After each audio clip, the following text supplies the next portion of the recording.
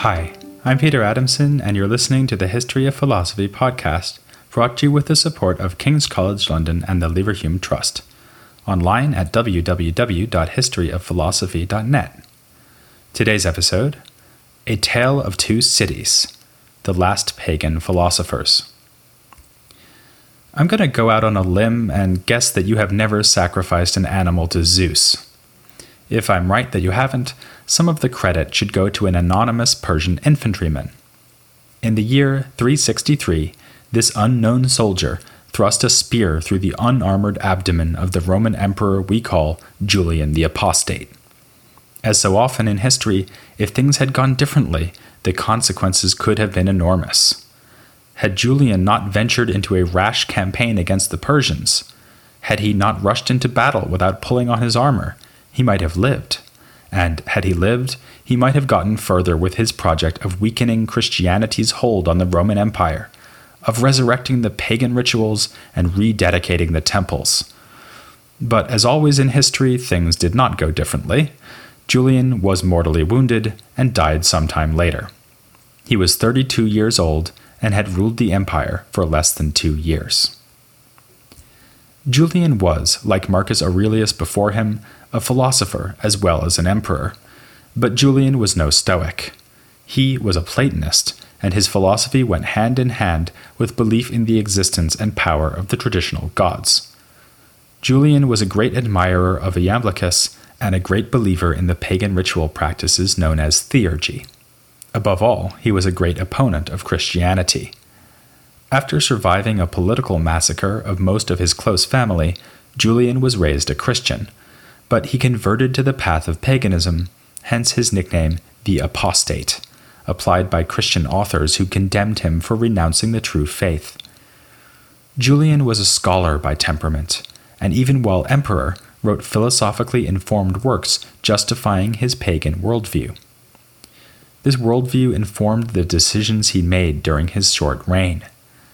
Most notorious was his declaration that Christians would be banned from teaching throughout the empire. This was intended to block the Christians' access to the educational institutions that were so fundamental to the lifestyle of the late antique elite classes.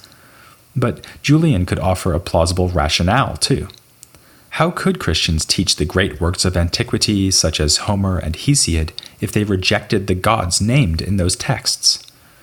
Julian also employed less obvious ways of undermining the Christians, for instance by making it easier for sectarian disputes to fester within the new faith. The emperor's death put an end to this short-lived experiment in pagan traditionalism. Julian was certainly not the last ancient admirer of Iamblichus, but he was the last man who could hope single-handedly to restore Iamblichus's gods to their position of undisputed honor.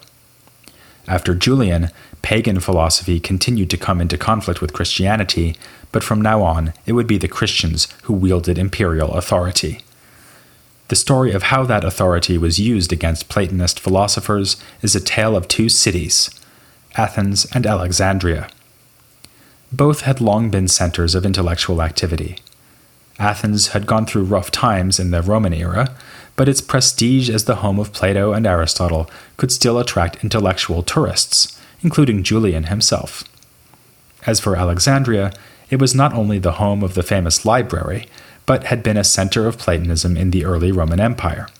So, it's no surprise that these were the cities that boasted the two most important philosophical schools of late antiquity. It has been argued that the two schools had distinct intellectual identities, with the school of Athens upholding the fervently religious Platonism of Iamblichus, and Alexandria concentrating on Aristotle and adopting a style of Platonism that reached back to the Middle Platonists. But this distinction has come in for some searching criticism. The two schools were bound by student-teacher relationships and even family ties. And if the Alexandrians failed to embrace Iamblichus's pagan enthusiasm very loudly, this was likely for political reasons. There was reason for caution in both places, but the group in Athens paid too little heed to the warning signs. The Athenian school was founded by the Plutarch I mentioned when we looked at Proclus. Again, he is not to be confused with the Middle Platonist Plutarch. This later Plutarch had enough wealth and social standing to put the school on a firm footing, and it fared well through several generations. Proclus and his beloved master Syrianus were heads of the school during this time. But the institution was closed down by imperial edict in the year 529, when the head was a man named Damascius. He and his associates were forced to seek asylum in the Persian Empire, though they did return after a short stay there. The golden chain of Platonist teachers and students had been broken, and it would not be reforged in the city of Athens. The closing of the school was a blow aimed directly at the philosophy inspired by Iamblichus and taught by men like Proclus and Damascius. In fact, Damascius thought Proclus insufficiently loyal to Iamblichus and frequently criticized him. But the Christians who appealed to the emperor Justinian to close the school would not have been interested in pagan disputes over fine points of metaphysics. Justinian was persuaded by Christian informers that the Platonists were illegally practicing divination, which became the excuse for shutting the school down. It did not come without warning. A century earlier, the other city of Platonists, Alexandria, had seen the most famous act of Christian violence against a pagan philosopher, the brutal murder of Hypatia, in 415 AD. You may have noticed that just about every philosopher to feature in this podcast series has been a man. The one exception that springs to mind is the Cynic philosopher Hipparchia. In his Republic, Plato had scandalously suggested that his ideal city would include female as well as male philosophers. But this had mostly remained theory rather than practice until the time of the Roman Empire. The Stoic Musonius Rufus argued that since women possess the same sorts of virtues as men and are likewise rational, they should be educated and should study philosophy. And many women in Roman society, especially, of course, aristocratic women, were educated and did study philosophy. We've already seen that Plotinus's circle of patrons and friends included women, and when we get to the ancient Christians, we'll see women again changing the course of philosophy, albeit that their contributions are always recorded by men. Women like Monica, the mother of St. Augustine, participated in philosophical discussions. She appears in Augustine's dialogues, like a latter-day Christian version of Socrates' teacher Diotima from Plato's Symposium. But whereas women like Monica exercised their influence within private Christian communities, Hypatia actually taught at a philosophical school. Both she and her father Theon were specialists in mathematics. In fact, Damascius, writing about Hypatia, sniffed that she was not only a woman rather than a man, but more a mathematician than a philosopher. This unattractive comment has some truth in it, because her real interest was probably in astronomy rather than Platonist philosophy. This would fit well with the fact that her father Theon wrote commentaries on the works of Ptolemy, and with the content of letters written to her by her student, the Christian Synesius. Synesius would not have been Hypatia's only student who was a Christian, and in fact it seems that Hypatia was far from being an anti-Christian pagan, like Julian the Apostate. Her death was mostly a matter of being in the wrong city at the wrong time. She was slain by a mob who were partisans of the bishop Cyril of Alexandria after she was accused of witchcraft. Hypatia's treatment was not the only case of violence against a pagan Platonist of Alexandria. A man named Hierocles was active there in the middle of the 5th century. He wrote a work, substantial reports about which survive, on the topic of providence, and a commentary on a collection of Pythagorean sayings called the Golden Verses. Hierocles was summoned before a Christian court, perhaps because he practiced theurgy. Here, he was beaten bloody, but he had the courage to scoop up some of his own blood and flick it at the judge, along with a choice quote from Homer's Odyssey, "Here, Cyclops, drink this wine now that you have eaten human flesh." This story, the closure of the School of Athens, and the death of Hypatia suggest a context of unrelieved suppression and even savagery against pagans. But it's been suggested that Hypatia's shocking murder actually made it easier for a pagan school to arise in the following century, because many citizens were appalled by this killing of an innocent woman. When it did arise, the school was gathered around a man with a name that will sound familiar, Ammonius. This third ancient Platonist, named Ammonius, followed the lead of Hypatia in having both Christian and pagan students. In fact, Damascius bitterly criticized Ammonius for making a deal with the local Christian authorities, which may explain the absence of references to theurgy and other typically Iamblichian themes in the works of his school. His prudent approach was continued by the last pagan head of the Alexandrian school, whose name was Olympiodorus. He was clearly seeking peaceful coexistence with the Christians when, in his commentaries, he suggested that his audience might prefer to interpret the various divine entities of the Neoplatonic system as attributes of a single god. Mostly steering clear of more controversial subjects, the school concentrated on something both pagans and Christians could appreciate: Aristotle's logic. This may seem surprising, given that Ammonius and his students were committed Platonists, but the pedagogical setting of their work is crucial. Following Porphyry, they saw Aristotle as being fundamentally in harmony with Plato, and as Platonists, they assumed that the works of Aristotle were more appropriate as an introduction to philosophy. The dialogues of the divine Plato were reserved for more advanced study. Thus, their school commentaries tend to focus on Aristotle, since it was his texts that were above all being taught in lectures for students. Just as there are more books printed every year on basic geometry than on advanced topology, so the ancients wrote more commentaries on Aristotle than on Plato, and more on the introductory subject of logic than on advanced disciplines like metaphysics. If this also helped the pagan teachers to avoid alienating Christian students and angering Christian bishops, so much the better. This also meant that the activities of the school could be carried on much as before by Christian Platonists. After Olympiodorus, the tradition of commentary on Aristotle was continued by his Christian students, one of whom sported the wonderful name David the Invincible. By this time, Christianity itself was invincible. There was no need to shut down the school of Alexandria by imperial edict, as had been done in Athens. In the 5th century, the Christians had beaten pagans like Hierocles. In the 6th century, they simply joined them. Olympiodorus's Christian students did not even hesitate to write down his ideas about Plato's dialogues, just as Ammonius's students had recorded his lectures. These student notes are the commentaries that survive today.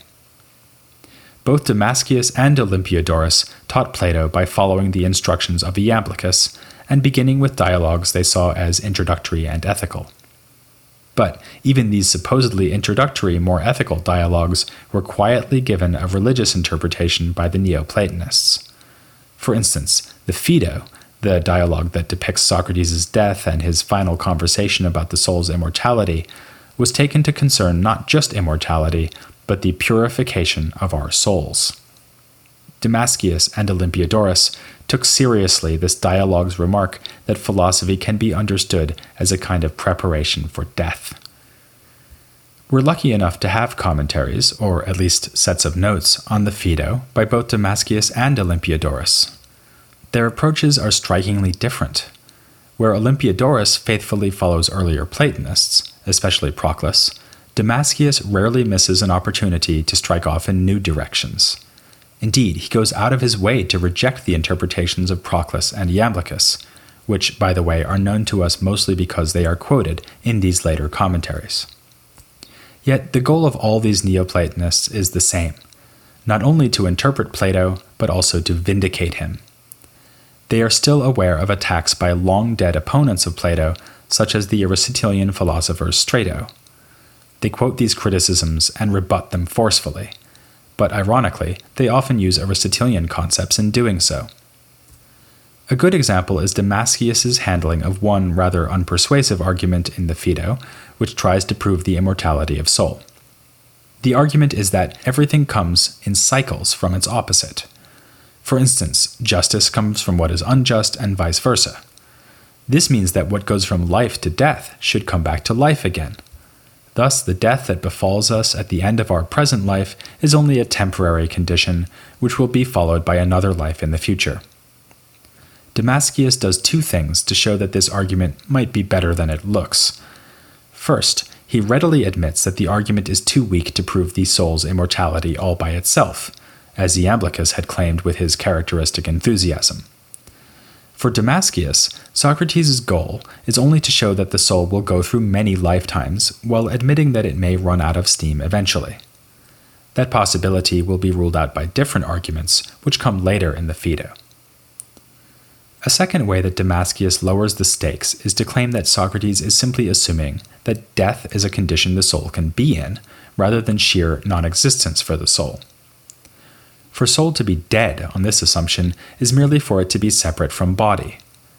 Damascius remarks that the soul is thus a substance that acquires the accidents of being alive and dead, that is, connected to and then separate from the body. I think we should give Damascius some credit here.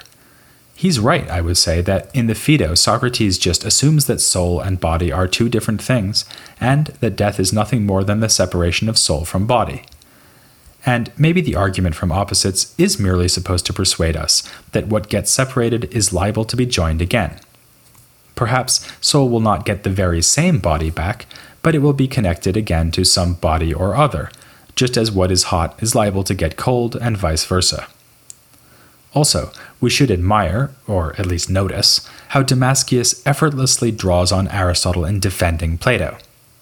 The idea of a substance that survives through the alternation of accidents is pure Aristotelianism, after all. The novelty resides in his applying that idea to the soul and using it to explain the limited goals of Plato's argument. Damascius' most famous work is not this commentary on the Phaedo, but a long and complex treatise called On Principles. Here, Damascius grapples with the system handed down to him from Iamblichus and Proclus. He does not follow them slavishly. Rather, he raises and then resolves problems that arise within this late Neoplatonic system. His most important contribution comes towards the beginning of the work, when he tackles the difficult problem of the first principle itself. As we've seen, Platonists, since even before Plotinus, had argued that all things come from a transcendent source of unity, the One. It is meant to be utterly transcendent above the things it produces, a divinity beyond other divinities, and yet it is still supposedly producing these things. It is somehow a cause for them. But how can this be? Asks Damascius. In general, causes are related to their effects and share characteristics with them. For instance, fire is hot and gives heat to the things it affects. But if this first principle relates to and shares characteristics with the things it produces, then won't this compromise its transcendence? Though Proclus had raised the same worry, as we saw, Damascius accuses him and other Neoplatonic predecessors of trying to have their cake and eat it too. They insist that the One is completely removed from all things, and above all description, because it is so exalted. But in the next breath, they add that the One is intimately connected to all things, because it is the ultimate source of unity. Damascius decides to blow out the candles on this cake and let darkness fall. If we are going to have a transcendent first principle, we should accept that it really is beyond all description. Drawing inspiration from Iamblichus, Damascius calls it simply the ineffable, cautioning us that even this name is misleading because the first principle cannot even be said to be ineffable. He distinguishes this ineffable from the One, which we can describe to some extent simply by calling it One. However, even this One should not come into relation with anything else by giving it unity. Damascius instead envisions, following the ineffable, a highest One that is aloof from all things, remaining secluded in its utter unity, and only then a second, lower One that actually bestows unity on everything. Thus, where Proclus had a single first principle called the One, Damascius winds up with three: the ineffable, the highest One, and the lower One from which unity streams forth to other things. Even fans of Neoplatonism may feel that things have gotten out of hand here. Surely, the whole point of the One is that there is, well, only one of them. But cast your mind back, if you will, to the Middle Platonists. We saw that before Plotinus, Figures like Numenius suggested that there should be two versions of the first principle, already called the One. The point of this was precisely that there should be a completely unified, transcendent principle, and then another god who would carry out the role of the divine craftsman of Plato's Timaeus. This is the one who gets his hands dirty by actually relating to the rest of the universe. Plotinus reacted by identifying the lower one with a universal intellect. Damascius, following Iamblichus, has effectively undone Plotinus's good work and re-established the middle Platonic distinction between the types of principle. One that is exalted, one that condescends to cause other things. But he goes the Middle Platonist one better, if you'll pardon the pun, by positing the ineffable even beyond the more exalted one. It would have been interesting to see the next move in this metaphysical chess game. But there was no next move, because paganism itself was swept off the board, leaving only the bishops. Damascius was the last author to engage in the extravagant metaphysical speculation of late Neoplatonism. This is not to say that Neoplatonism itself died after Damascius, far from it. But after him, Neoplatonism was domesticated within the revealed monotheistic religions. No longer would conceptual distinctions be drawn ever more sharply so as to accommodate the various divinities of traditional Greek religion. The pagans were now on the run in the most literal of senses. This is shown poignantly by the career of a man who studied with Damascius in Athens and with Ammonius in Alexandria. His name was Simplicius. He fled to Persia in the entourage of Damascius, and his works allude to the difficult situation facing pagan philosophy in Athens. Some of his commentaries on Aristotle may even have been written in Persian exile. Wherever they were written, we should be thankful to Simplicius for his labors. These were commentaries unprecedented in their size and detail. He used them as an opportunity to record not only the ideas of previous commentators, especially Alexander of Aphrodisias, but also texts of early Greek thinkers mentioned by Aristotle. To provide context for Aristotle's discussion, Simplicius went to the trouble of copying these out in his commentary, often verbatim. Without Simplicius, we would know much less of Parmenides, for instance, and also lack many fragments from other pre-Socratic philosophers. This was not mere pedantic completism on Simplicius's part. His commentaries, scholarly and dry though they may be, are haunted by the sense that the pagan heritage is fading out of history. His writings are a candle lit against what he sees as the encroaching darkness of Christianity. Simplicius constantly seeks to show the unity and power of pagan Greek thought, and is thus one of the foremost defenders of the idea that Plato and Aristotle were fundamentally in agreement on all significant points of doctrine. He goes further by insisting that the pre-Socratics too were in harmony with these doctrines. Even Stoic philosophers could be embraced within the pagan philosophical family. Though Simplicius would have had no sympathy with Stoic materialism, he devoted a commentary to the Handbook of Epictetus, portraying it as a useful text for introductory ethics. It has been suggested that Epictetus's advice on greeting tyranny with fortitude struck a chord with Simplicius, living under the shadow of the Christian emperor Justinian. Whether or not this is true, Simplicius's writings were clearly motivated by the hope of keeping alive the unified tradition of pagan philosophy. Naturally, then, Simplicius was horrified when a fellow student of Ammonius, a Christian named John Philoponus, had the temerity to criticize a fundamental tenet of Aristotelian philosophy. So horrified was he that he took the trouble to quote Philoponus's arguments at great length, much as he'd done with the texts of pre-Socratics and others. In this case, he wrote down the arguments not to preserve them, but to expose their stupidity. This turns out to have been a mistake.